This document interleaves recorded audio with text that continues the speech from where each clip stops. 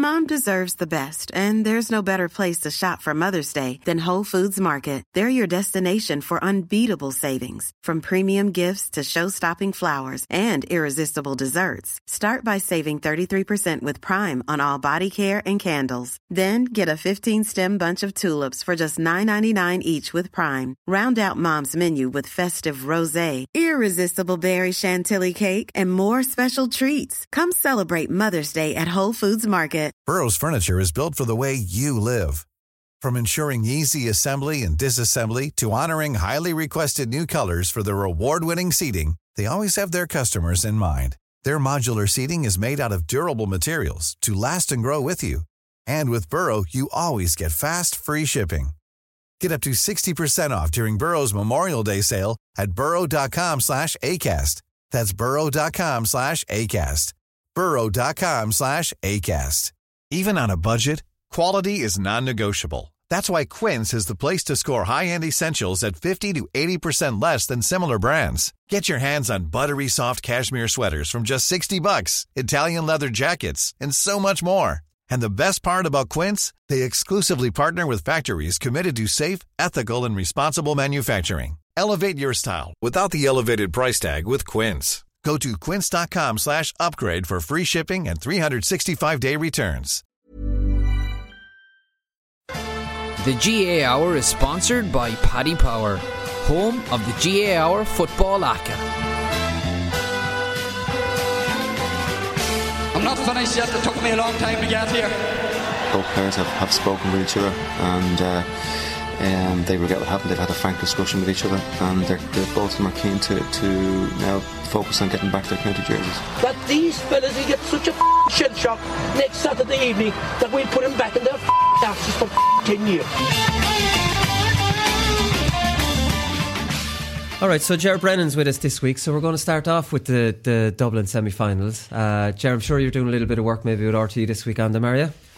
Not this week, Wooly. I'm not sure who's in this weekend. I probably got the nod with St. Vincent's being involved the last day. Oh, okay. But I'll be up watching them anyway. Right, so they're on anyways. Kilmacud and Thomas Davis' surprise one, St. Jude's and Ballyboden. That's the big one of the weekend. But the interesting thing here is that St. Jude's beat Vincent's obviously in the quarter-final and beat them really convincingly, and that's on the back of a really convincing win against them the year before. And I'm looking at this from the outside and I'm thinking, what the hell has happened to St. Vincent's? Great question, Wooly. There are a lot of clubmen and ladies involved in St. Vincent's. We have a couple of answers and suggestions. I suppose, looking at the team over the last 10 years, the age profile has certainly increased amongst the starting 15. But that said, we should be performing better. I think the 7-8 point defeat more recently against St. Jude's nearly flattered us. I think St. Jude's, if they put us to the sword, they would have increased that margin.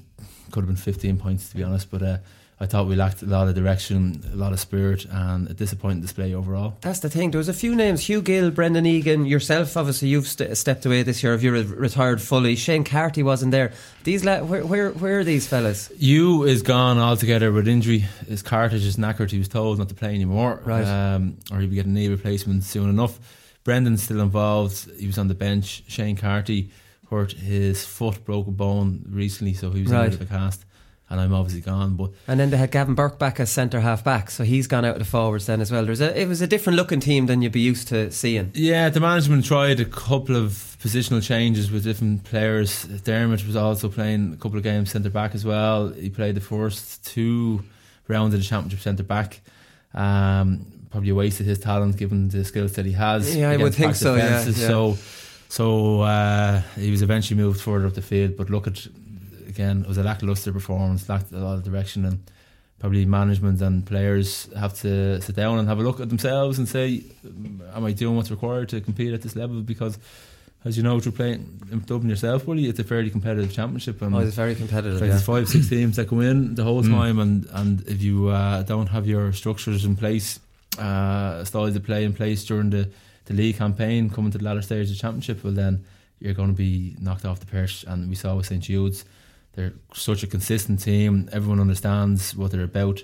Defensively, they don't diverge from that, I suppose not so much a packed defence, but they would have nearly 6 guys there the whole time. They don't deviate from that. They're full of culshies as well, aren't they? They're full nearly the culshie team.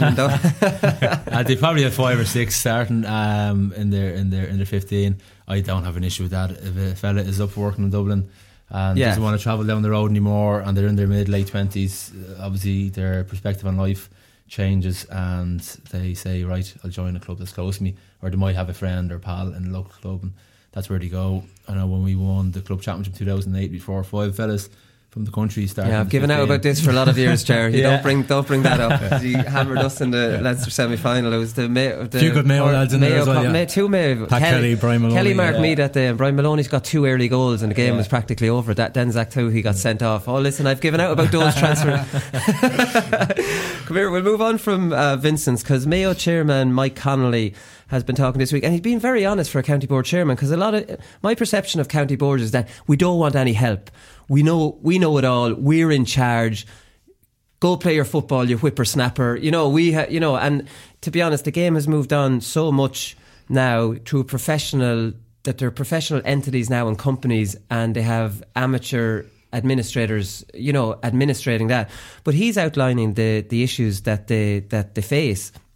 And he said, if you look at football scene today versus 20 years ago, when players weren't being paid, we didn't have cool camps, it was a much simpler organisation. And if you look at the structure of the county board today versus 20 years ago, it's no different. At the end of the day, we haven't moved the structures.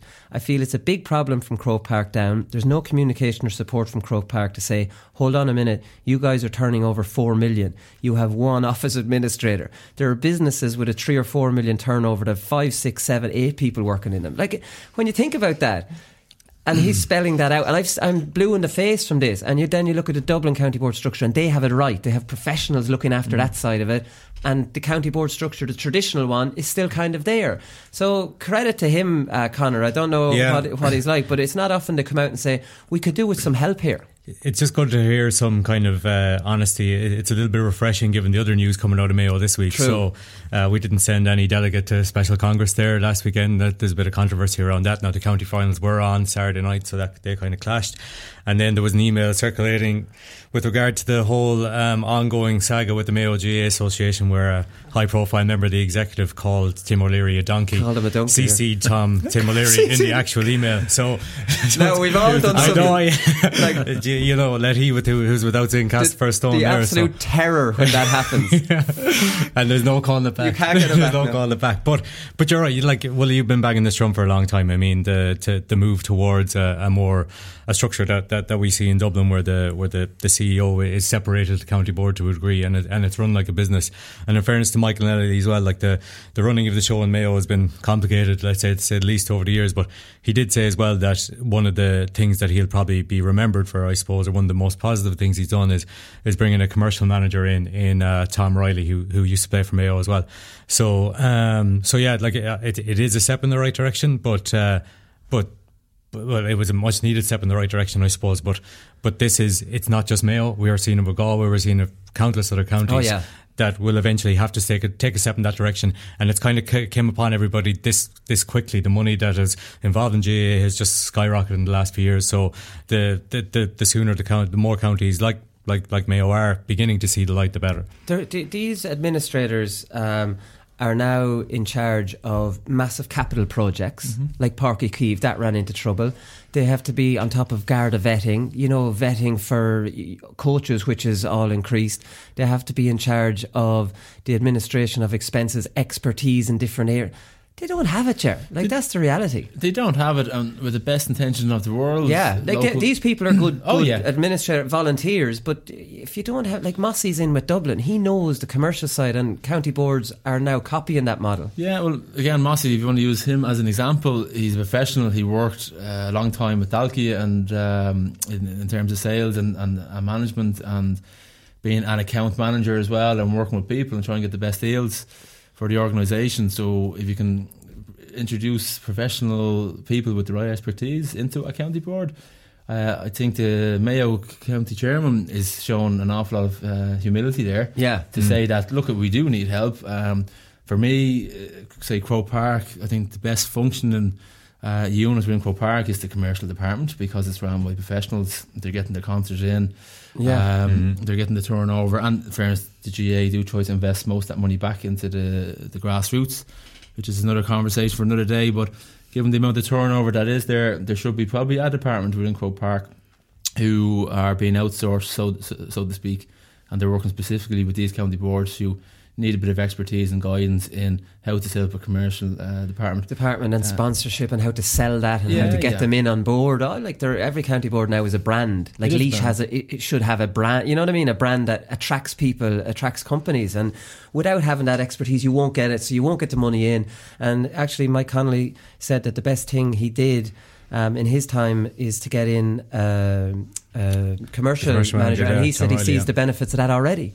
You know, so like, I mean, that's there about 2 years now, I think, within Mayo, and that he is nearly funding himself. The more business he brings in, so to speak, from Mayo, it's a no-brainer. I even think a CEO would pay for himself in 5 years. You know, so you might get hit for the first 2 or 3 years, but then when they have this running smoothly, he's paying for himself, and it's been run so much better. But we'll see how that develops. There's also accountability there as well. If it's a professional person in place with a contract, and if there is mismanagement or misappropriation of funds or what have you, well, then you're going to get sacked. Whereas with the county board, so-and-so has been on the committee for the last number of years, and it's the politics. He's a great fella, and the politics of it all. Yeah. You can make 10 mistakes, but you have enough clubs on your side, and you're going nowhere. Like, I mean, that's the way it works. So a bit of news out of Clare, lads, is that Louis Mulqueen has withdrawn his candidacy, and that's on the top of Donal Maloney withdrawing his candidacy. So Brian Lohan looks like he's going to be the new hurling manager. I don't know how he'd want it under these circumstances. He's just the last man standing, pretty much. And it was him and Louis Mulqueen 2 weeks ago, and they opened it back up for more nominations. We don't know where that's at. I don't know. Why can't they just pick somebody? It doesn't make sense. When you talk about county boards making these decisions, it just doesn't make too much sense. So how Brian Lohan, maybe he just wants it so badly, he's happy enough to take it under the... I don't know if I'd still be standing if it dragged on that long. I think Mulqueen is involved with a club in Galway as well. Meldews. So they're, I think, semi-final of the Sunday, championship. Actually, because a guy in the office, Alan Lagnan, is playing for Capitacle. So all the best, Al. He's taking the week off. So watch out, Liam Mellows. Yeah, Sunday. Yeah, right. Yeah, so I'm firmly behind the red and black come Sunday. Oh, I'm behind the red and black because they've bottled the 2 years in the semi-final. Hey, I'm not saying that one. All right, okay. Well, listen, I didn't realise that. Big news out of Tipperary is Michael Quinlivan is going travelling for 2020. I was very disappointed to read that as a general football fan and a big fan of Michael Quinlivan, that we won't see him next year. And this is on the back of being shocked earlier in the week by reading Darry McVitie's not going to be around this year. Ben McCormack's not going to be around in Kildare after playing so well last year against Dublin in Croke Park too. And then kind of with Kildare, we're hit with Daniel Flynn last year. He's back. Niall Kelly went last year. I don't know, lads. I've done it. I'd never blame a player to go. It can be just very disappointing when you see lads going. And I don't know. The question is, when is a good time to go when a lad wants to go? I think fellas are heading off far easier now than when you were playing and when I was playing, Wooly. I think the senior county team meant an awful lot more to guys, and that their whole life was somewhat put on hold. They were in college or wherever they were doing it on the side. They were doing everything to organise their life to get the best out of themselves in the field. I don't think fellas have the same buy-in to it anymore. In my own time, but 4 years working UCD Gaelic games, and I can see that. Actually, Andy McEntee said it a couple of years ago. He says he doesn't know whether it's the parents or schools or whatever, but fellas, they can be a bit softer, lack a bit of resilience, and sometimes when a real challenge is put up in front of them, they take the roads that is more travelled as opposed to one less travelled. Is that Robert Frost? I'm trying to think of it. That sounded good, doesn't it? Yeah, it did. But for Quinlivan to go off, again, it's always his own choice, and McCormack, McVitie, like Kildare have a chance of doing something in Leinster and then pushing on the Super 8s, as do Cavan then as well. Tipperary is probably a bit of a rebuilding job with is it David Power, the manager down there. But Quinlivan is a big loss. He's a huge loss. I went in 2005 and I missed out on Mossy got that free to beat, or the 45 to beat Laois by a point. Now, in my head, I'm worth at least 2 points, 3 points maybe for Laois. It's in the back of my mind I could have done that. Now, in the first round of the Leinster Championship, Laois needed a last minute goal by Ross Munley to beat Offaly. Now, who's saying if I was playing that day I might have had that shot and missed it? You know, you don't know, you can tie yourself up at knots, but the point I'm making is that I was thinking I want to go. At that time I had a job I didn't see my future being, and I was like, when I come back, if I get into a career, I won't be able to go. So I was thinking, now while my career isn't the job I want, I'm not going to get a better chance. And I knew there was a good chance Laois could go well. I was thinking, if I don't go this year, I'm 25, when am I going to get serious about life? And then I won't be able to go on. And I just, you know, it's a hard decision for these They lads. all have to weigh up, I just wonder now, is it a thing that, like, I know that a few years ago, for example, maybe mid-2000s, Conor Mortimer and Alan Dillon went for like 4 or 5 months, maybe even 6 months, safe in the knowledge that they could go for the league and they could come back for the championship, and they'd be pretty sure that they'd slot in for Mayo. Do you know what I mean? I don't think that option is available anymore. If you're saying you're going, you nearly have to commit to be gone from the inter-county setup for a year, because unless you're a superstar, you're not going to go away for 3 months, miss all the league and then come back and play championship. This is the thing, you could actually go, only the club is so important to you, you could go in August and come back the following March, get the last few league games, and like, that's a nice break, 7 months. But what happened to me was, when I went, was Portlaoise ended up winning the county final, and I was around until the end of December, and then we in the All-Ireland Club semi-final, and I didn't end up getting going until after St. Patrick's Day the next year. So instead of maybe going August to March and not missing with Laois, Did you not go on the break between the Leinster? Oh, I did, yeah. Let's not talk about that. That was the same year. We've mentioned that on the show as well. I didn't. You know all about the 11 or 12 week break between the Leinster club and the All Ireland semis. Yeah, I disappeared for 7 weeks of that. For 7 weeks of that. Not my best decision that I've ever made. I wish I could have that time back. Come here, I want to talk about the advance mark. Moving on from that topic, and I don't know, like, I mean, the advance mark is something I was incredibly positive about, because I came up with the idea of the advance mark, and the advance mark in my head was an option of a long ball and being rewarded for catching instead of being surrounded, and it was inside the 21. Now it's been moved out to the 45, as we know, and the time for taking it has been moved from 5 seconds to 15 seconds. Now, in the National League last year, this was fairly positive. Very few players were taking marks inside the 45. They were playing on. Now, because everybody knew they wasn't coming into the championship, they probably didn't put much work into it. Now, the big danger of this rule, in my opinion, instead of inside the 21, which would only happen 3 or 4 times maybe in a game, where you might bang in a diagonal one and hope it's caught, that would add a bit of theatre to the game, I thought, and it would reward a fella for catching instead of being surrounded. Our team's going to work on, now they know this is a full rule, you know, when there's kind of defensive teams sitting back and the ball's on over one side, and then you might be outside the 45, you'll bang a diagonal ball to a lad just free on the far side of the field, he catches into his belly, is he getting a free shot at the goal now? I would hate to see that. That's not really Gaelic football then, and don't think coaches won't work on ways of getting an easy mark into your belly and having a free shot at goal, and then having 15 seconds to go through a routine. I don't know. Like, I mean, instead of this being a real positive thing in my head, I can see in 2 or 3 years it being people getting rid of it. Well, I agree with everything you said there, Wooly. I don't think we can take too much reading from last year's league campaign, because fellas knew that this is gone come championship, so what's the point of practicing it? Yeah. So and managers admitted not practicing it. Yeah, you know? because it makes sense to do that. So we probably get a real sense of its value, or maybe lack of value, in this year's National League. For me, I think it's the wrong decision. I would be a proponent of the mark inside the 21, with the ball being kicked from outside the 45 yard line. Easy to police. It's a whole lot clear lines. It's going to slow down Gaelic football, in my view. Most guys are just going to take the mark, take the 15 seconds, like you said. I think last year it was 5 seconds. You're not even rewarding a skill.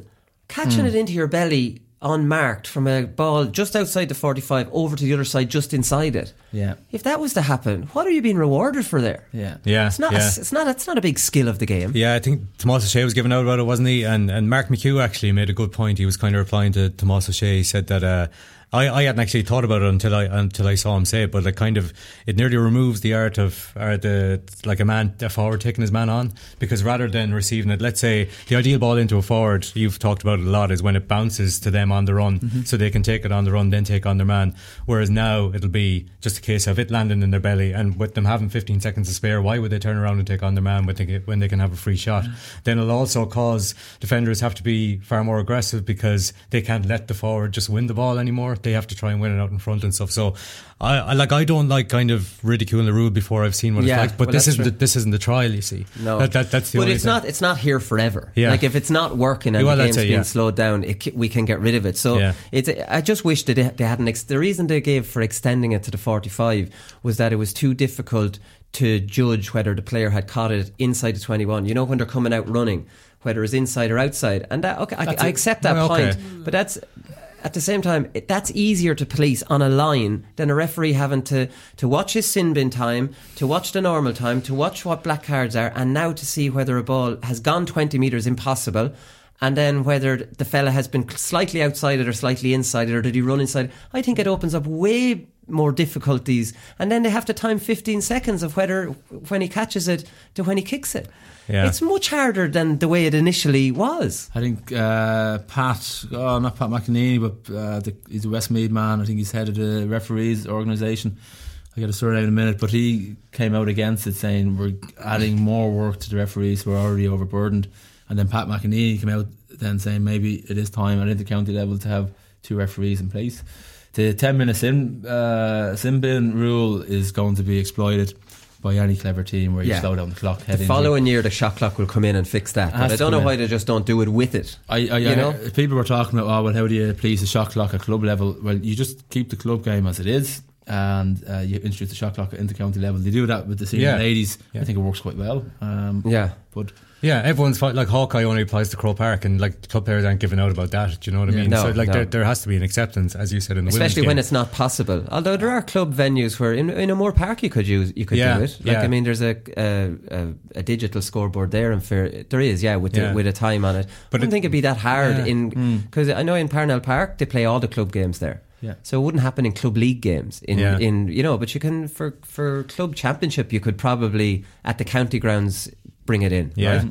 I was just thinking at club level as well. Like I know referees who don't move between the 245s, and for them to have to police balls that are going 20 metres into the 21-yard line, I'd be. No, but I think that's where your umpire. You ask your umpire, was he inside or outside, like a square ball. You know, that's what you do there. Like, it's them lads are getting the square ball wrong as well.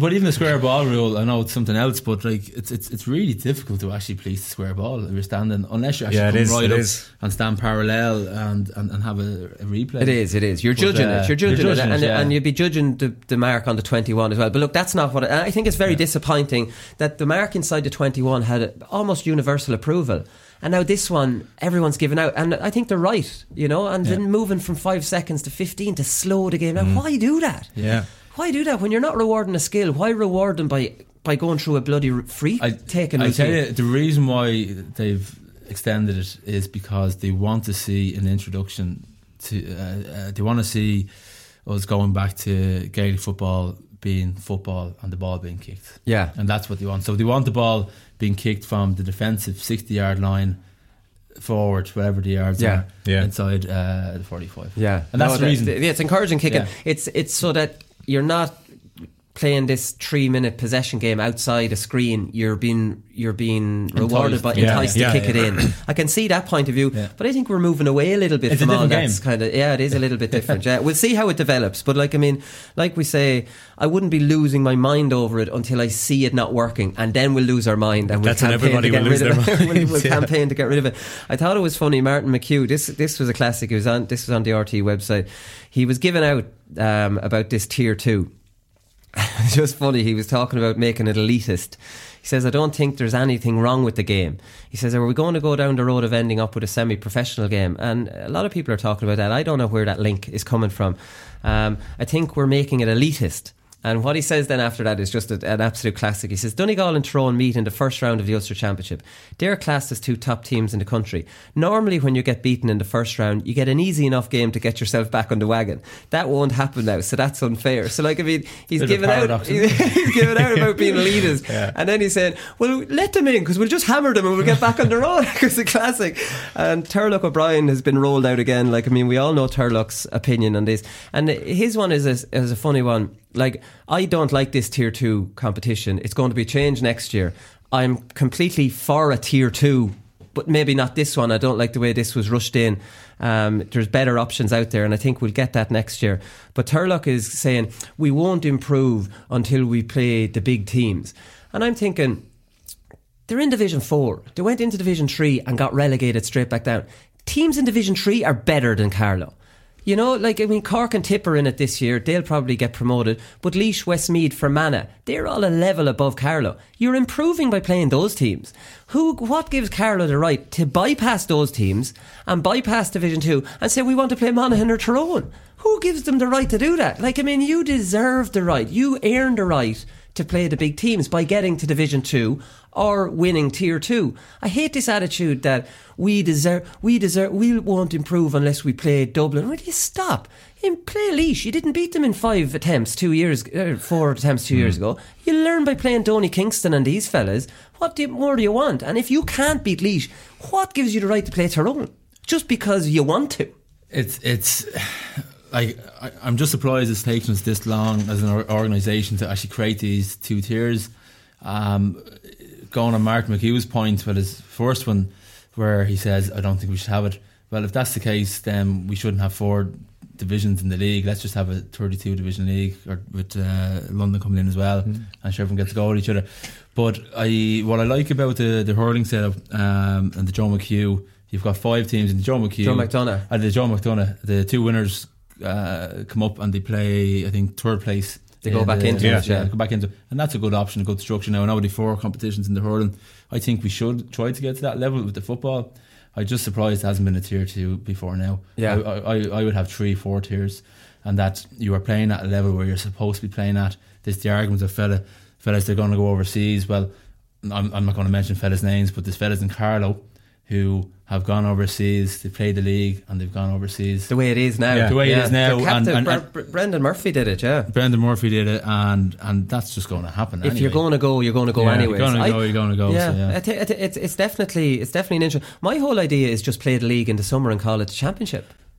4 All-Irelands. That would give you your 4 tiers, yeah. Or even join 1 and 2 and 3 and 4, then say 3 teams from Division 1 or 4 teams from Division 1 and 2 teams from Division 2 go into All-Ireland quarterfinals. You know, and there's a way of doing that, but the league is an accepted tiered competition. It's the best one, so why not use that as your All-Ireland competition? It's the most competitive, and fellas, like you said, the Carrows are being pushed against the Donny Kingstons of this world, and as you improve little increments each year, you end up where you're supposed to be.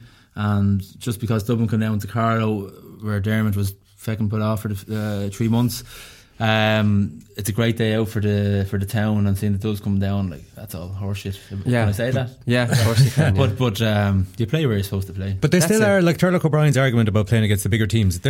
You're still starting off from the same base. You're still in the competition as you were beforehand. Yeah, you can draw Dublin in the Leinster Championship. It just means that when you go out of the provincial championship, and rather than being beaten qualifiers, with all due respect, within probably 1 or 2 games, you're going into a championship that's more competitive. That's what and you have a chance of playing in Croke Park. Yeah, in 3 games time, you're in a semi-final in Croker. I can't understand the problem with the only thing I'll say about elitism, and like you will talk to John Horde, I'm sure, eventually, but just he's not helping himself, I don't think, with like, you know, let's say the championship hasn't even been named yet. He said, we'll get around to that. His guarantee about TV coverage is limited to a text message he got from the RT Head of Sport. Yeah, it's too messy, you're right. And yeah, it's just not exactly reassuring. Like, I had to ask you this morning, are we sure on it whether the winner of the Tier 2 championship automatically actually the winner qualifies? gets in. The winner gets into will play for Sam next year. But you're right, and all these promises of All-Stars and holidays and all. The Joe McDonagh Cup was promised All-Stars, and in the first year there were All-Stars. And now Laois win it last year, and this year there's no Joe McDonagh All-Stars. Things are just made up as you go along. So their excuse for that was Joe McDonagh Cup is being seen as Liam McCarthy All-Stars. So 2 Laois players got All-Star nominations. Now, they came out of Joe McDonagh and beat Dublin. Would they have got any nominations without beating Dublin? Not in a million years. And there would have been just no Joe McDonagh Cup All-Stars. Like, it's being made up as it goes along. I can see the Tier 2 counties saying, right, well, these are all promises. Will we get a holiday? Will we get the All-Stars? Will we get to play in Croke Park?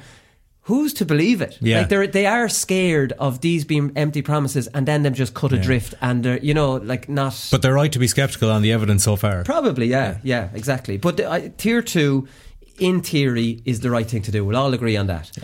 We don't trust it'll be All-Stars. Probably won't be. Oh, the last one I think was a classic. This was on the RT website as well. So, like, I mean, they're really rolling out different lads to give out about this Tier 2. So RT interviewed Conor McManus. Top 3 forwards in the game, has won 2 Ulsters, played in All-Ireland semi-finals, and Conor McManus wouldn't like to play in the Tier 2. Well, no shit. It won't be happening anytime soon. I think he referenced they were Division 3 when Malik O'Rourke took them over. A long time ago. That's 7-8 years ago now. So. Yeah, so that's it. I thought that was a classic. If you're going to roll people out, let's talk to David Clifford and see does he want to play in the Tier 2 or bloody Con O'Callaghan, and let's see what the story there is. Right. But as a player, do you want to get bet up a stick by, let's go with Dublin versus Carlow, by the 18 points? And sure, wasn't a great day out for the county. Like, as a player, like, we've all played for teams where we have received 15, 20 point defeats in our time. It's not nice, like, you know. No, it's terrible. Now, Turlough O'Brien does make the point is that they play teams at their own level in the league and they don't want to have to do the same thing in the championship. My point is, you don't do the same in the championship because Kildare, Meath, Laois, Dublin, they're not Division 3 and 4, and you play them, you can draw it against them in Leinster. Yeah. The only difference is in the Tier 2, you're drawn against teams, 8 of which are in a division above you. Like, who gives that? Where did they get off, Carlo? Like, seriously, they're the ones banging the loudest drum and they're the ones complaining about media coverage. Like, I'm not lying. I tweeted this, that in all my years playing with Laois, Ger, and I ask you with Dublin, was whether we get media coverage. Now, Dublin probably get too much of it, but we never once mentioned, geez, if we go well this year, we'll get on the telly. That was never, ever mentioned in the Laois dressing room. If we were on the television, it would be exciting. You know, geez, we're on the telly. For the parents and the grannies looking at you and everything. But we wanted to improve. We wanted to get better. We wanted to win something.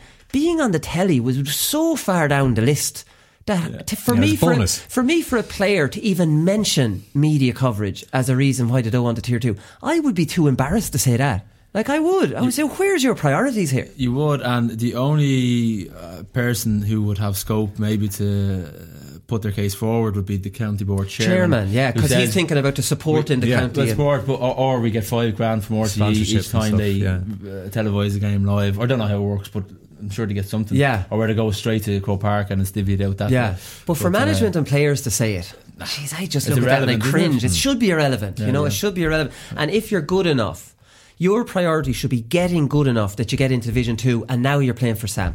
Is that not the priority? So in 3 years' time, we want to be in Division 2. Stop crying about Tier 2. Get better. Get to Division 2 and now you're playing for Sam. And by playing for Sam, you automatically will get media coverage. It shouldn't even be mentioned.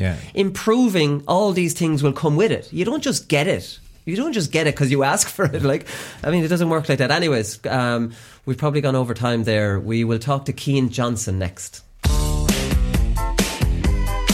can't touch this. You can't touch this. A few weeks later, they played Kilkenny below Nolan Park. The same year. And they were being hockey. But the camera went in. There was a fellow warming up. Oh, Jesus, you should see him. He was massive. Legs, arse, built. But I bust out laughing watching him. There he was, the epitome of what I said. I told you, homeboy, you can't touch this.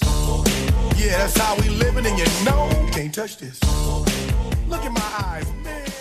Alright, so Forban take on St. Pat's in the Leinster Club this weekend. Forban obviously ended a 25-year famine by beating the Offaly Kingpins Road in the county final last week. Their star forward Cian Johnson, who scored 2-3 in that game, joins us on the line now. Cian, how's it going? Not too bad, Colin. Yourself? Not too bad. Has everything settled down in Forban? I saw you on the back of lorries. I saw you getting shout-outs from celebrities. I saw all sorts of going on in Forban. Well, we're well calmed down at this stage now. We'd want to be, but I was unreal. Like, stream come through like 25 years is way too long. Like, it is famine, like you say, and like it's only my second year with the seniors, but I've been listening to people saying Fermanagh need to win a senior since I was about 14. Like, so it feels like forever, even though I'm only not involved that long. But like the homecoming was special. Like the people on the street, like it was covered, and even seeing some players from the last time we won it in '94, like it's just they never thought it would have been this long since we won it. Like, so it was just mad altogether. Yeah, because Fermanagh have good tradition. Like, I mean, they dominated Offaly football in the 80s and won a Leinster club. I won't mention who they beat. Okay, it was Portlaoise, so the less said about that, the better. But they were a big team, because I remember even from my own club that Fermanagh would have been kind of rivals within Leinster. So 25 years for a club like Fermanagh obviously was a long time. Yeah, it's way too long. Like we have a good underage setup. Like, we've won everything underage. Like, I grew up winning. Like, I started playing minor when I was 15. I played in 4 minor finals, and I won 3 of them and lost the other one. We're after winning the last 3 under-20s in a row. Like, so we are coming. And right.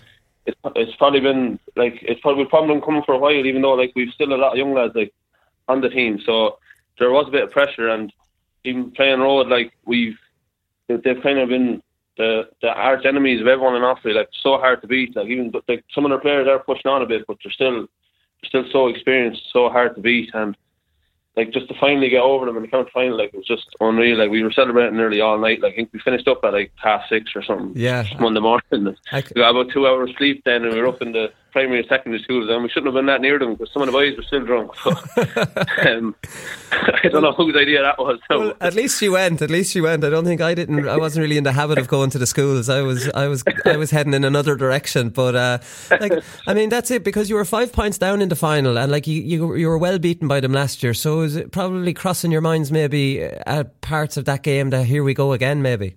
Yeah, that's exactly it. Like, we were 8-6 down at half time. We knew we were in the game, like 2 points in that big a margin. But then straight after half time, I never seen the ball for the first 10 minutes, second half. I might as well have been sitting in the stand. I was watching the match literally from inside. And Rowe kicked the first 3 points in a row. We were 5 points down. Like, we were 11-6 down, and you're thinking, here we go again. Like, and then just one ball came into the square, and 2 road defenders went for it, and they both kind of clashed, and the ball just popped up for me, and I stuck in the net. And that changed absolutely everything, because like even the crowd, like I think all the neutrals were rooting for us, like, because everyone wants to see the underdog win, and yeah, just unreal. And then I think we won the next 8 road kickouts in a row then after that, and we went from being 5 down to 4 up in literally blink of an eye, like, and road were just rattled, and we got our tails up, and it's hard to get the pressure back the other way when the team gets a run. So yeah, when you got the run on, you got the run on them at the right time. You have a weird record in that you've played senior for Offaly before you played with Fermanagh. That was at the start of last year. Stephen Wallace got you in, and you didn't do too badly. You got 1-3 against Wexford in the O'Byrne Cup, and got 6 from play against Dublin in Parnell Park. So like, I mean, maybe Fermanagh were trying to mind you, maybe, or you were still in the leaving cert, but it's unusual for someone to play with their county before their club.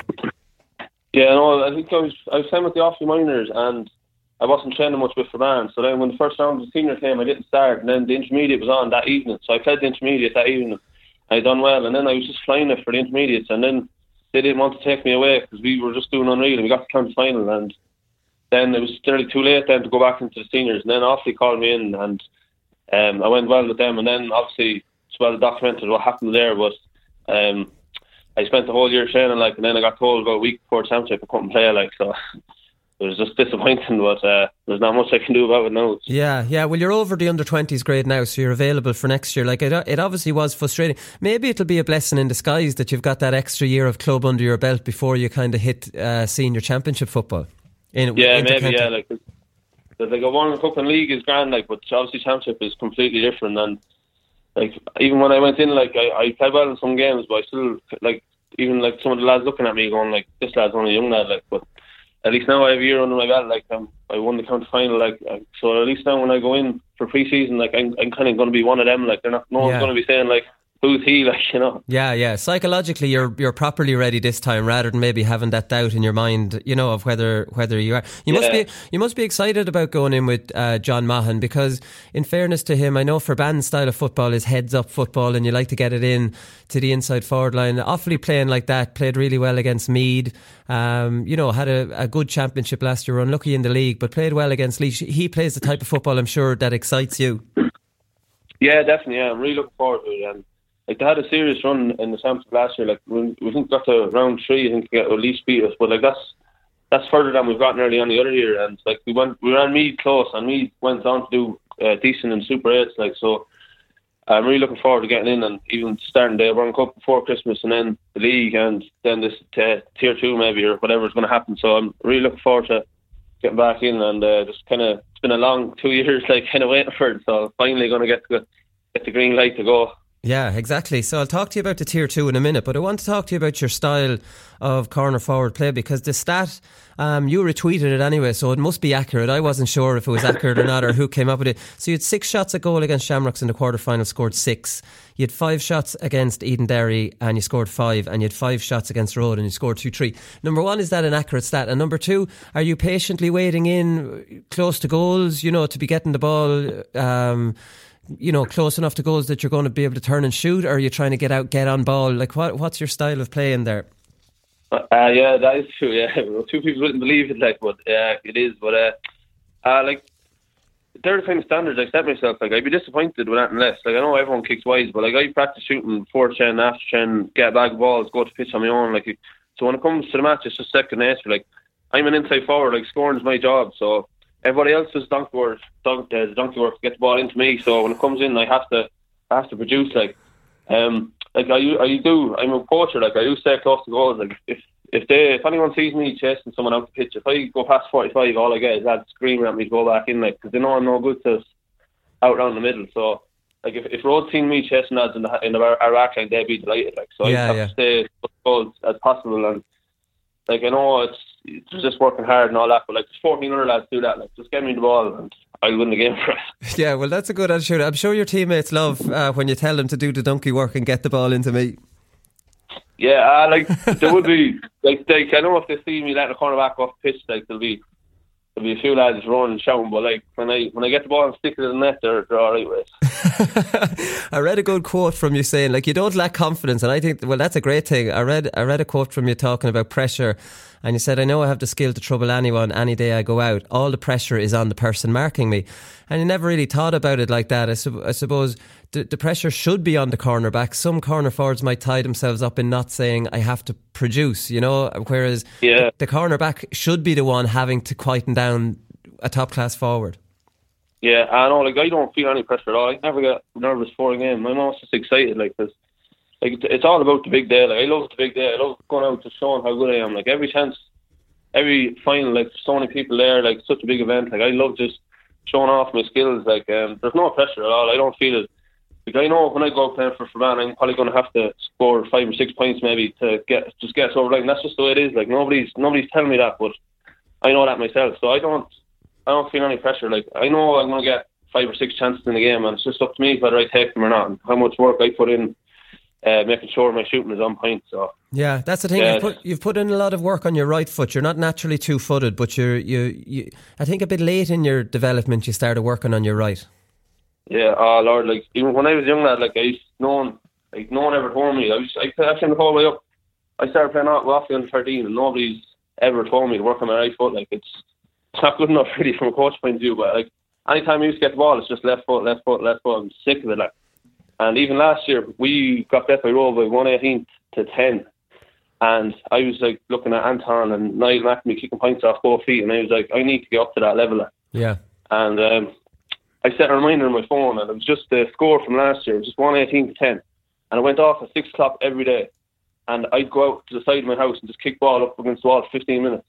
And I just seen a dramatic improvement. Like, I think I got 424 from playing championship this year, and I think got 9 points off my right foot. Like, so right. It mightn't have been the whole difference, but like, it's just small things like that just make a big difference. Yeah, but it's not even much a score off your right. If you turn on your right and get 1, well, that'll give you room to be able to get 3 that you might not have got on your left. Once that option is there, you have that trick in your bag. Yeah, that's it. Like, it's 9 times that I would have turned back and I'm passed back out, and everyone's going, what are you doing? Like, so.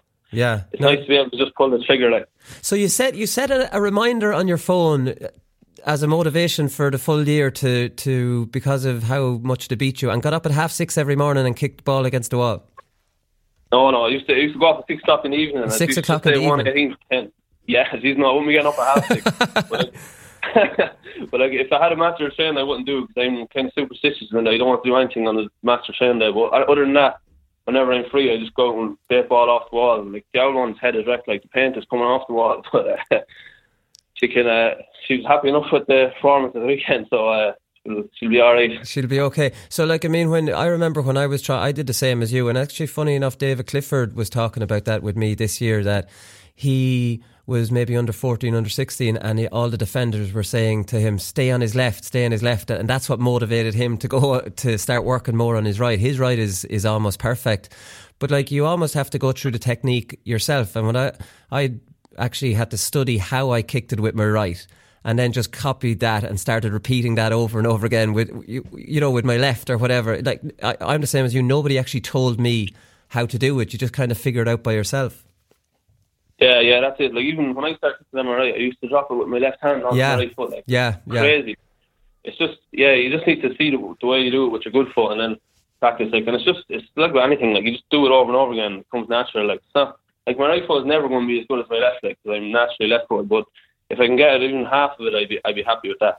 Yeah, you'd be happy with that. That's funny because when I started with my left as well, I dropped the ball down with my right hand, and you look incredibly awkward. You can't do it under run. You can't do it under run, and you just have to actually a light bulb goes off in your head and say, why don't I actually drop it with the same hand as I dropped my good one? It's a weird one. But come here, we mentioned Tier 2 there. What's your feelings on that? It's kind of, I don't know, it's split. I think we were talking about it on the show here already, and a lot of people are in favour maybe of the Tier 2, but maybe not necessarily this one. What's your thoughts on it? Yeah, it's a difficult one. Like, it's definitely the right idea, but it's probably how to go about it will probably determine whether it's a success or not. But like, it has to be given the respect it serves. Like, otherwise players just won't buy into it. Like you were saying on the show, like, it has to be called something All Ireland. Like, nobody wants to play in the Mickey Mouse Cup or whatever they're going to call it. Like, nobody. Like, it just doesn't sound good. Like, they have to give the All-Stars, team holiday, everything.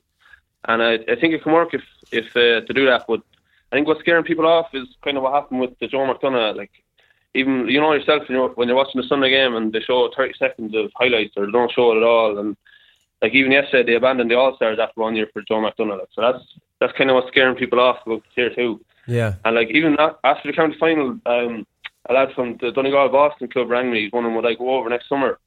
And like, they've won it the last 2 years. Like, Ted Connolly, Mark Bradley, Barry John Keane. Like, I was thinking to myself, geez, I can't turn this down. Like, so like, if the Tier 2 doesn't get the respect it deserves, like, I say you're going to see a lot of Division 3 and 4 players like over in America in the summer. So they have to just do it properly. That's the danger, I suppose. But then, like, I mean, from your point of view, if you play in the Leinster Championship and you're knocked out as was last year, and then you go into the qualifiers and you get a game or two and get beaten, whereas this year, if you get knocked out, you go back into the 16 of the Tier 2 All-Ireland and you've potentially a chance of getting to Croke Park for an All-Ireland semi-final. Would that not make you stay, you know, instead of getting beaten by Laois like in Moore Park or whatever? Yeah, I definitely would. Like, but I think if they just show the game on TV and give the All-Stars and all that, definitely, like, I wouldn't be thinking about it then. But like, you know yourself, like, if Laois won a Tier 2 All-Ireland and you've seen the Laois team coming into Port Laois on the bus with a cup and a homecoming, like, that's better than getting hammered in the qualifiers. Like, so it's definitely the right idea. It's just, if they win the work with it, it'll definitely work, I think. Yeah, exactly. Come here, I won't keep up too much of your time. I see, obviously, Niall McNamee would be a big hero of yours. He's a brilliant player nationally, and, you know, he's up there with the very best. Gooch is also one of your favourite players, which probably won't come as much of a surprise, but I was interested, the reason, obviously, his ability goes without saying, but you said the way he conducted himself on and off the field, he was a real class act, and that's something that would often cross my mind with the Gooch, just his temperament and the way he conducted himself on the field.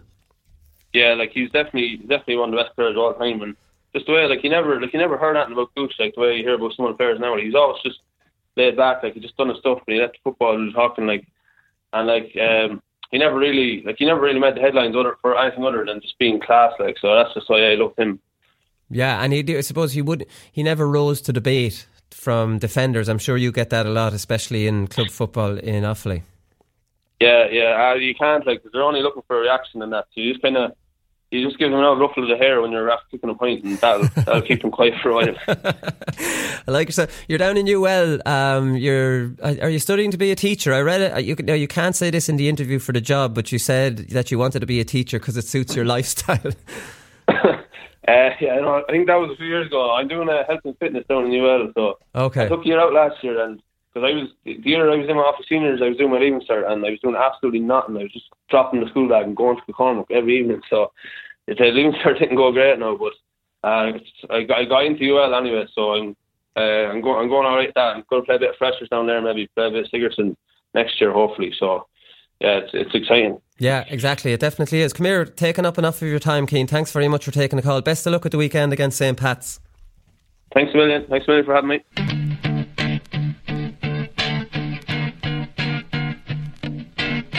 Yeah, well, I'm glad you brought that up now, because there's no such thing as a media ban. We don't have a media ban. Ah, you do? No, we don't. But you didn't let Shamey talk at a Hurley launch one day. Yeah, but hold on a second now. He was at a Hurley launch, you know. Yeah. You know, there's a media ban if he can't talk at that. Absolutely not. I think you guys need to do your job. Don't depend on us guys for quotes, you know. Okay. Go out, earn your living like the rest of us. But if he's at a media day and he says to the media that I'm not allowed to talk, then he's obviously on a ban. Well, I think he's carrying a mixed message.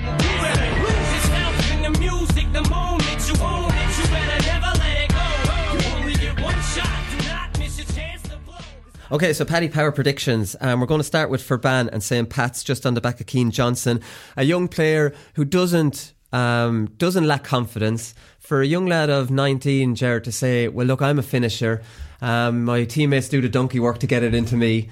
Have to say, I love that. That reminds me of a young Colin Parkinson. That's always unfair. You put your money on the table too. A lot of those games, Colin. I did a few. So. Now I couldn't finish like Cian. So Cian, he's a proper finisher. Like I wasn't. So a lot of the time I couldn't put my money where my mouth is, because you go out and kick 5 or 6 wides. He probably is in a better position to back up his. Well, after 2-2 in 20 minutes in the county final, didn't he? So yeah. Yes. Cock of the walk at the moment. Exactly. So Furban are 1-2, St. Patrick's are 21-10. The Louth champions are always decent. They're definitely no pushover. Portlaoise have struggled against them down through the years. Furban have tradition, and Cian mentioned that. Furban won the Leinster Club in 1986, and you'll know all, Ger, about tradition. I know it in Portlaoise, and the minute you start winning county titles, you're reminded, well, here now there's more at stake than just a county title. And the older lads that won Leinster clubs will say, well, our club wins Leinster clubs, we don't just win Leinster titles. And you know, for Furban's point of view, hearing that you've obviously heard it in St. Vincent's as well. Yeah, and for me, it used to actually annoy me, and I used it as a motivator to get ourselves into that bracket. So we stopped talking with the fellas, while respectful of them. You're trying to add to what they've achieved, not to sound like Jim, Gavin, but that you're trying to forge your own legacy in many ways. So it's how you use that. You use that as something that gets in on you, and it's an extra pressure. That, Jeannie Mac, if you don't win now, all the old boys will be thinking we're useless. Or you say, well, do you know what, I'm sick and tired of you, old boy. I'll have a few points with you afterwards, but we're going to go ahead and try to win the championship ourselves. And that was just how I used to kind of deal with that kind of external pressure. Yeah, exactly. Well, that's it. But it does tend to give you that bit. You see a lot of clubs, they'll win a county title, they've no history in Leinster, they go mad. Like I've seen even Laois clubs might be drinking the night before a Leinster club game. We wouldn't even think of that. You know, you have to kind of move on now and go to another. I think without tradition it's harder. Yeah, that's all over the shop. Obviously, you mentioned Cian Mackey, the difference between winning the county title in Cavan last year compared to winning it this year. Like, you know, the celebrations were far more muted, and it would be the same for anyone without the tradition that the likes of Vincent's and Portlaoise have, that like they're well entitled, I suppose, to celebrate a county title. It doesn't come around that often. But look at Tyrone. Tyrone don't do well in Ulster Club, and they should, because it's so hard to win Tyrone, and maybe just the tradition isn't there to care Furban about. hadn't won in a long time though. I wonder 25 years. That's a long enough wait to maybe overdo the celebrations a little bit. Listen, I think Furban will win this at one. Furban are 1-2. Although like St. Pat's are a solid team, and 2-1. It's hard to know. I'll go for Furban here just because of that bit of tradition. Ger, I'm going to go with St. Pat's. You'll go with St. Pat's. Furban for me. Right, okay. We'll move on to the next one. So Gary Castle against Killoe Emmett Ogue. I don't know much about Killoe Emmett Ogue, but I was doing a little bit of looking, and he struggled against them one year, Ger. It was 2015 or 16 maybe it was. He only beat them by, was it a point? A couple of points in the end. They're a very, again, tight-knit parish. A lot of cousins and brothers all on the first 15 and subs coming in. So they just have something extra that is hard to manifest in any team you're taking charge of, to build that kind of spirit. And it's hard for Dublin clubs, it's hard for town teams to replicate that community kind of spirit, isn't it? It is, and if you allow that spirit any sort of breathing space beyond the first 5-10 minutes, it's very hard to kind of rein it in and keep on top of it. And that's what Cologne really have going for them, and that's what we would have struggled against going back a couple of years. Especially you'd struggle often if you want to draw Vincent's in their first round game. You often struggled in that, because I remember when you struggled against Meath teams, you struggled against Longford teams, and probably because the Dublin Championship drags on so long, you're straight out in the Leinster club and you need to warm into it. Ballymun struggled in the first round. I remember a lot of the champions, you want to draw the Dublin club champions in the first round. And it's probably the time to get the Dublin club champions. It's such a competitive competition, and you know a lot of the guys so well, having played against them over the years, that the old boasting rights or the bit of ego, because you see the guys more regular than you would the country guys, that the mental relief after winning a county final, you know, if you don't watch that after a couple of days, you can kind of lose a bit of focus and lose a bit of momentum. And in 2007 we won the club championship for the first time in 23 years. We drew against Central Town of Meath in Parnell Park, and we were awful, and we just about got over the line the next day, and then we got a bit of momentum, and then we kind of refocused, reset our targets. But it's probably time to get a Dublin club in the first round. I'm wondering why you went for St. Patrick's, and I'm thinking of Rathnew 2 years ago. And St. Patrick, but they've won a few championships. They have. They're well organised. They lost after a replay to Rathnew last year. I'm pretty sure Rathnew beat them after replay, or was it St. Pat's beat Rathnew? I can't exactly remember, but definitely Rathnew shocked you that year. That started a bit of a downward spiral really for Vincent. It probably did, and we haven't really recovered since. So that was Brian Mullins' last game. There were 3 or 4 of us going into that match with significant injuries. We shouldn't have actually played, myself included, but for the love of the club and everything else. But if you had fitter, younger guys in there at that particular juncture, I would have fancied their chances against them. At the same time, still had opportunities to win the game, but it wasn't meant to be. It was Rathnew's time. I'll never forget hearing the result of that game. I was sitting watching Portlaoise Moorfield, and Portlaoise were 3 points up, and the clock running down, and I'm like, here we go, we've widened the Dublin champions, thank God, because we had a terrible record against Dublin champions. Moorfield score a goal and a point, and then Moorfield win the Leinster club in the 1 year Portlaoise would have avoided.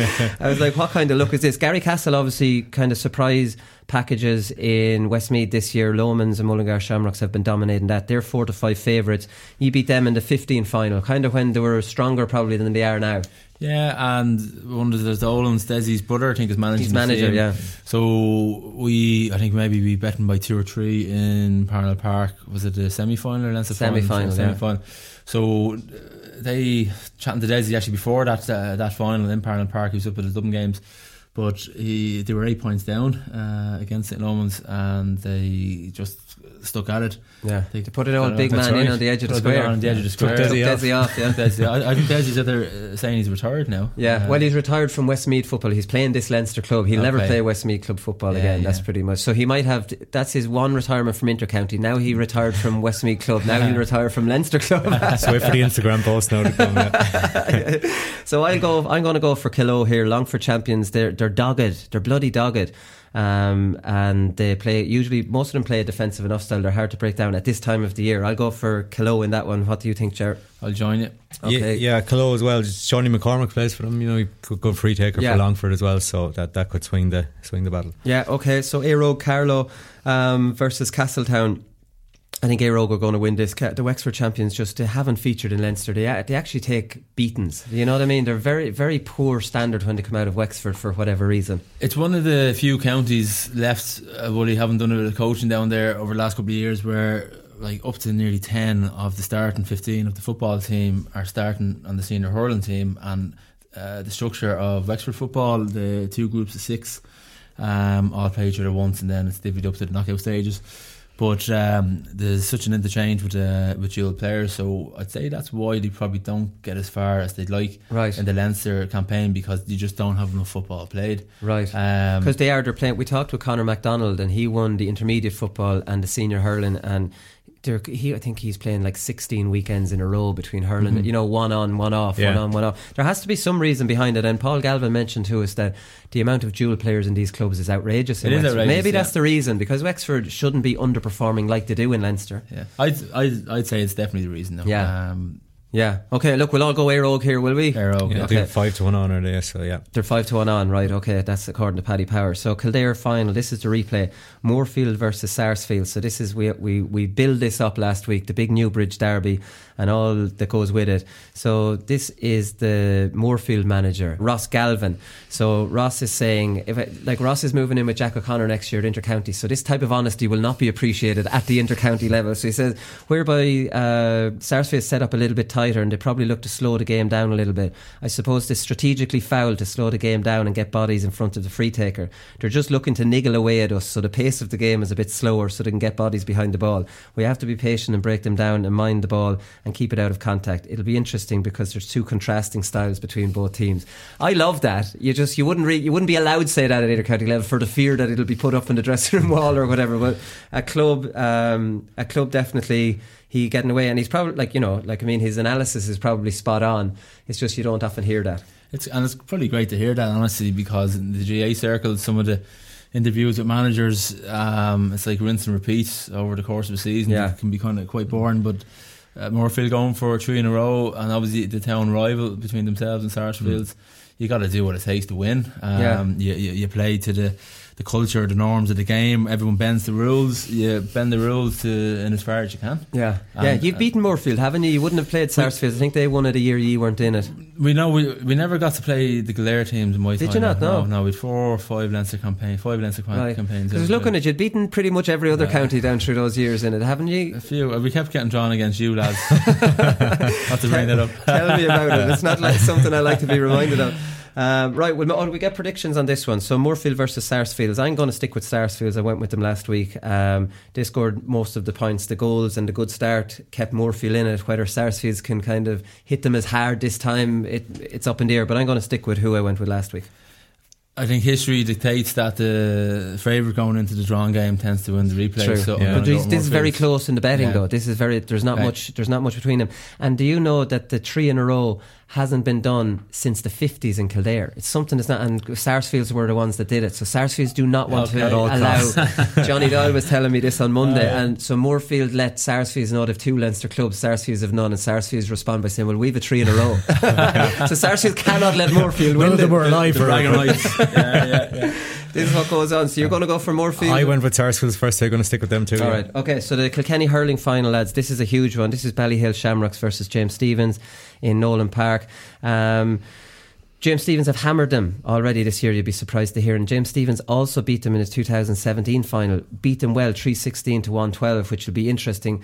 James Stephens have a very good record against Ballyhale Shamrocks. Henry Shefflin said, "It's the goal of every club to make the county final. We face formidable opponents who have a very good record against us. But if we play to our potential, we have a great chance." So that's an interesting one in itself. You look at that and you go, Ballyhale will win that. But then maybe James Stephens are a bogey team, and there's this kind of inter-club rivalries that you might not be on top of. The Kilkenny Senior Hurling Championship, very similar to the Dublin Senior Football Championship. There's 4 or 5 teams that can kind of win it any year, so there'd be very little between both sets of players. Ballyhale, from the outside looking in, because of how well they did last year and when Henry Shefflin being involved, people think should they win, but I think. But how hard is it to come back after winning an All-Ireland club and start back through that county process all over again? Because there's very little of a break, and then you have to get up for a county final. When, let's be honest, a county final is nowhere near where you've, you know what I mean, maybe been psychologically. Or do you think the county final is just a stepping stone to get back to that other stage? How do you treat the championship the following year? You have to kind of trick your brain in many ways and reset the target. Like when you win your first county championship, like you mentioned Cian Mackey there last year, great celebrations, hasn't been done in a long time, or the first time for a lot of players to win it. And then the second year, okay, we've won it again, becomes a bit of a norm, so your target or your goals, they get a bit higher. And in the same way, Ballyhale, they will see it as a failure if they don't progress and try to do a double. But is your motivation to win the county the next year not just to win the county? Is it to get back to that kind of All-Ireland stage, or do you just say we have to win the county? Do you just focus on the county? Depends on the individual. For me, the opposition we played Ballymun quite a good bit, and that helped, and that really helped. And we had our tactics and ways of playing, and the quarter final we got 50 tackles, so we're going to get 60 tackles this week, and that is a factor, and that is a goal that you're trying to work on as a group. But I don't want to lose to Ballymun. I used to get great motivation from that. So different players do different things. Different coaches probably have to be aware of the different ways in which the group are motivated. And you have your team targets, but quietly you're doing your little phone call, or you're meeting Wooly, or you're meeting Connor quietly, and you're saying, got to do whatever it takes. Or Wooly, you're getting closer to county panel, talking to Brian Cody, keep doing what you're doing, and you're going to be in there next year. Whatever it is, you have to kind of mess around with those heads for the best. It's funny with your own personal motivation that Cian Johnson telling me in the interview that he set a reminder on his phone. So Road hammered for Ban last year, won 18 to 10 points in the final, Cian's first ever county final. He put a reminder on his phone for 6:30 every day with the score of that final to pop up on his phone, and he went out. He went out to the side of his house and kicked ball with his right foot, which is his weaker foot, until a point where his mother was giving out that she was chipping the paint off. Good stuff though, like for a young lad like that to put the reminder on his phone and that's flashing every day what Road beat. I wonder how long he did that for. Well, sure, obviously the year in between the two matches, maybe 6 every morning. That's impressive. Every evening. I thought said every morning. That'd be like Rocky stuff, wouldn't it? We're Ballyhill beaten in the first round like 3 weeks after they won the All Ireland. I think. So they've been beaten. So they do groups. They do like 6 teams in a group, I think. They are vulnerable. Now that would have been really tricky, obviously, just you'd be used to it, lads haven't played in All Ireland Club finals, but have to play another high octane championship game in the county a couple of weeks after. We played St. Patrick's Day, I think it was a Monday a couple of years ago, and the following Sunday we had a league game. Crazy. And we had to fulfill it, It's mad when we were preparing for the All Ireland Club final in 2005, we were playing league that year. We used the very last league game before the final as a warm-up game. We destroyed Port Harling because we were preparing for an Ireland, but we were playing the 2005 league in Laois before we'd played the All Ireland final for the previous year. It's just bizarre the way stuff like that. It worked out like it was a challenge. We used it as a challenge game.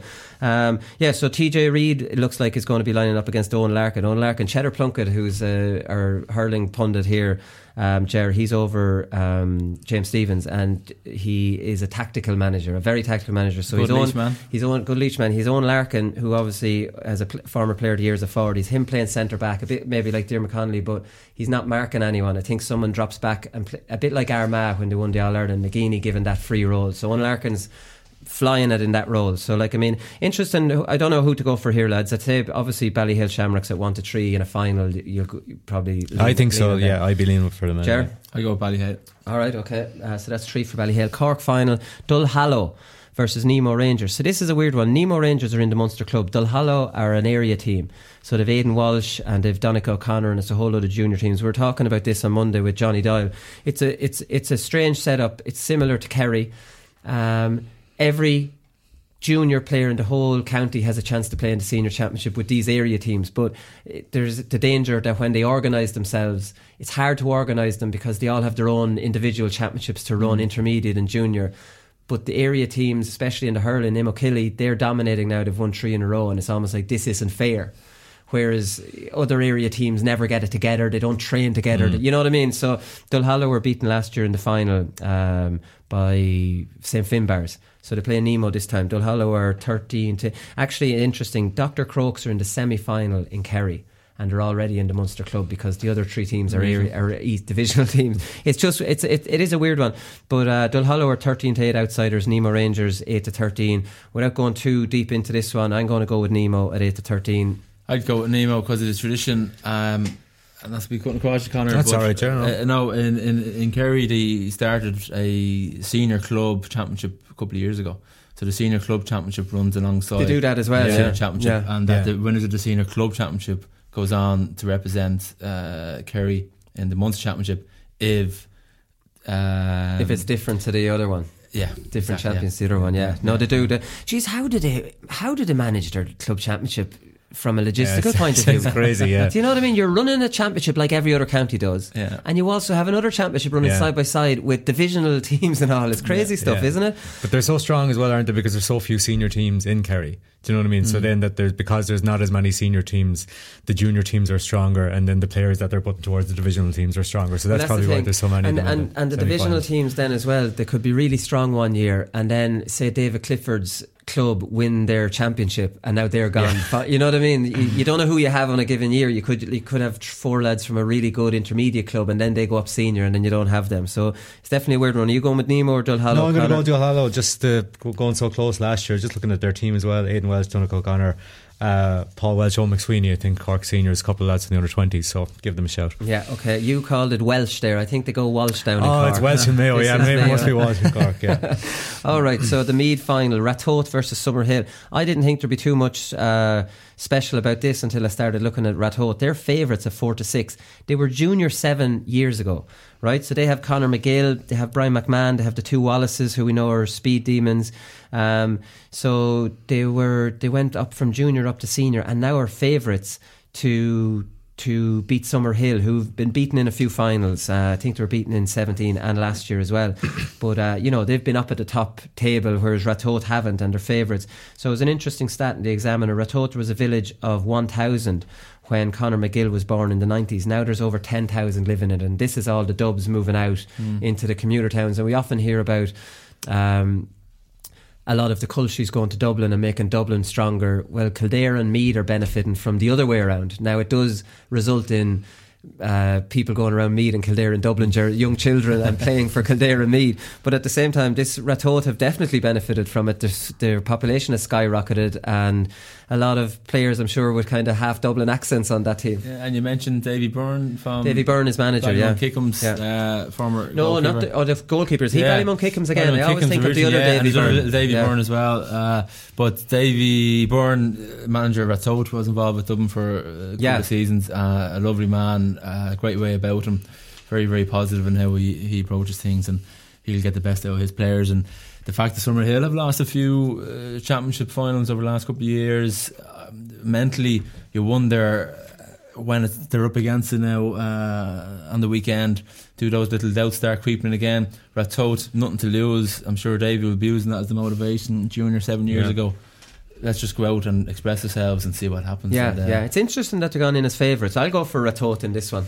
Yeah, I'm going to stick with Ratoath as well. Okay, rags to riches. Donegal final. I'm not going to spend too much time on this because, like I said, on Monday I watched this and this was horrific. Guidor have got injury worries. Kieran Gillespie, he went off at half time and he did his cruciate last year. He was their, I think, centre half back, and he's gone as well. He's going to miss the rest of the season. Terrible bad luck for him, because he missed the Ulster club last year.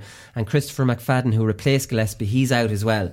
Still think Guidor will have too much for Naomh Conaill, who were very limited, I thought, the last day. I think when Guidor kick into gear a little bit, to be too strong for them. They're 1-2 favourites. I think the betting is exactly like it was last week. 1-2 Guidor, and Naomh Conaill are 21-10.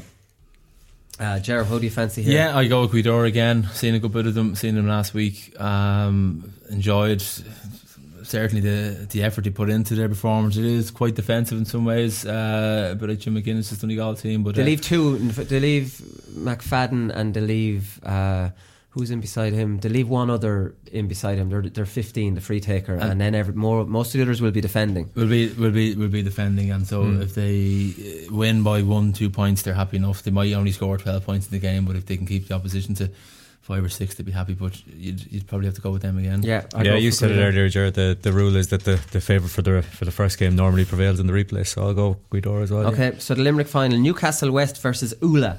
I don't know anything about Ula until I had a look about it. This is the first ever meeting in a final. Newcastle West are 1-2 favourites. Ula are 21-10. This final was supposed to be played on October 13th.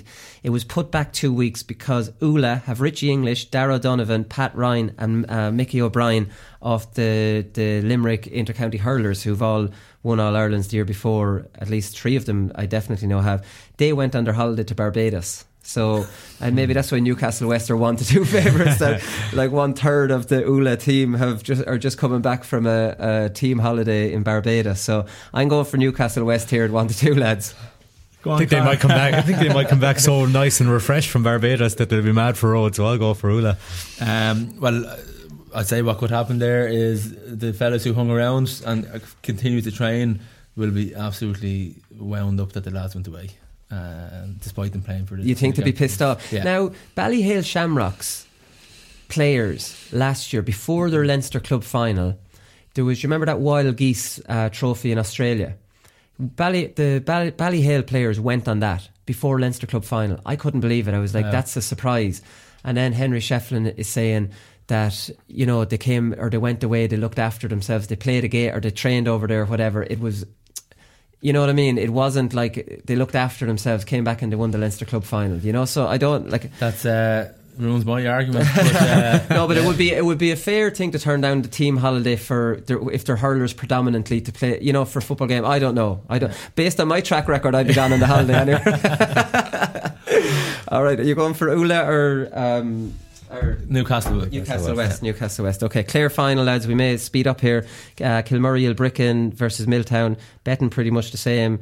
Kilmurray Ilbricken are 6-5 slight outsiders. Milltown Malbay are defending champions.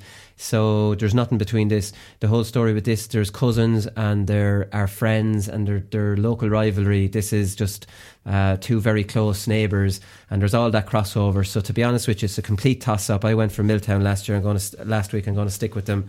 Ger, who do you think will win this one? I'll join you with Milltown. Okay, what do you think? I think? went for Kilmurray last week. Stick with them. If they don't score another own point, you see that their cornerback scored an own point last week. Really? Yeah, kicked it over the bar accidentally from about 20 yards. With a strong wind against him? No. He sliced it? Yeah, something like that. I was trying to kick past it to a fella across the way and went over his own point. Jesus. Now, I have scored a point that I was a county final. I was over on the 45 metre line on the sideline and it's way out of my zone for a point. And I went to give a diagonal ball to the edge of the square to Barry Fitzgerald, who's full forward. And the way I caught it, it was like Maurice Fitzgerald's sideline ball against Dublin. It just caught clean, and I saw it and start bending over the bar. Did not mean it at all, and I didn't take it though. I celebrated it, but every other lad on the field just looked at me and went, "Come on, you did not mean that." Last one, lads, is the Wexford hurling final. This is St Anne's versus St Martin's. St Anne's are 9-4 outsiders. St Martin's are 4-9. Get this, St Anne's lost to St Martin's in the championship already by 34 points.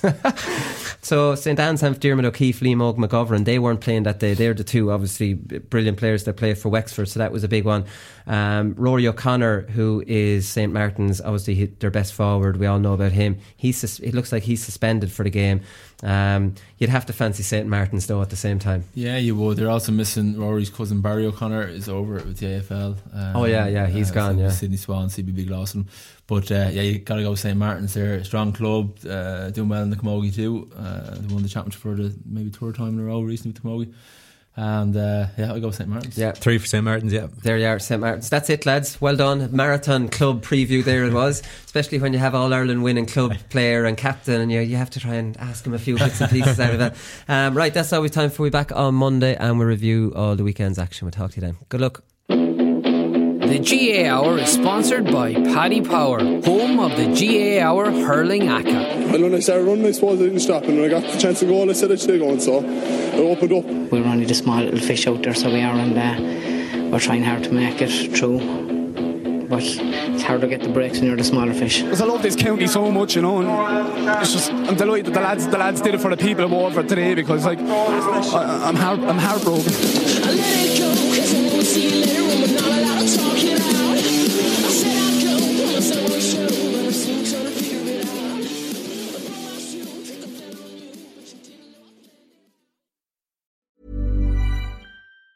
Mom deserves the best, and there's no better place to shop for Mother's Day than Whole Foods Market. They're your destination for unbeatable savings, from premium gifts to show-stopping flowers and irresistible desserts. Start by saving 33% with Prime on all body care and candles. Then get a 15-stem bunch of tulips for just $9.99 each with Prime. Round out Mom's menu with festive rosé, irresistible berry chantilly cake, and more special treats. Come celebrate Mother's Day at Whole Foods Market. Hey, it's Danny Pellegrino from Everything Iconic. Ready to upgrade your style game without blowing your budget? Check out Quince. They've got all the good stuff, shirts and polos, activewear, and fine leather goods, all at 50 to 80% less than other high-end brands. And the best part? They're all about safe, ethical, and responsible manufacturing. Get that luxury vibe without the luxury price tag. Hit up quince.com/upgrade for free shipping and 365-day returns on your next order. That's quince.com/upgrade.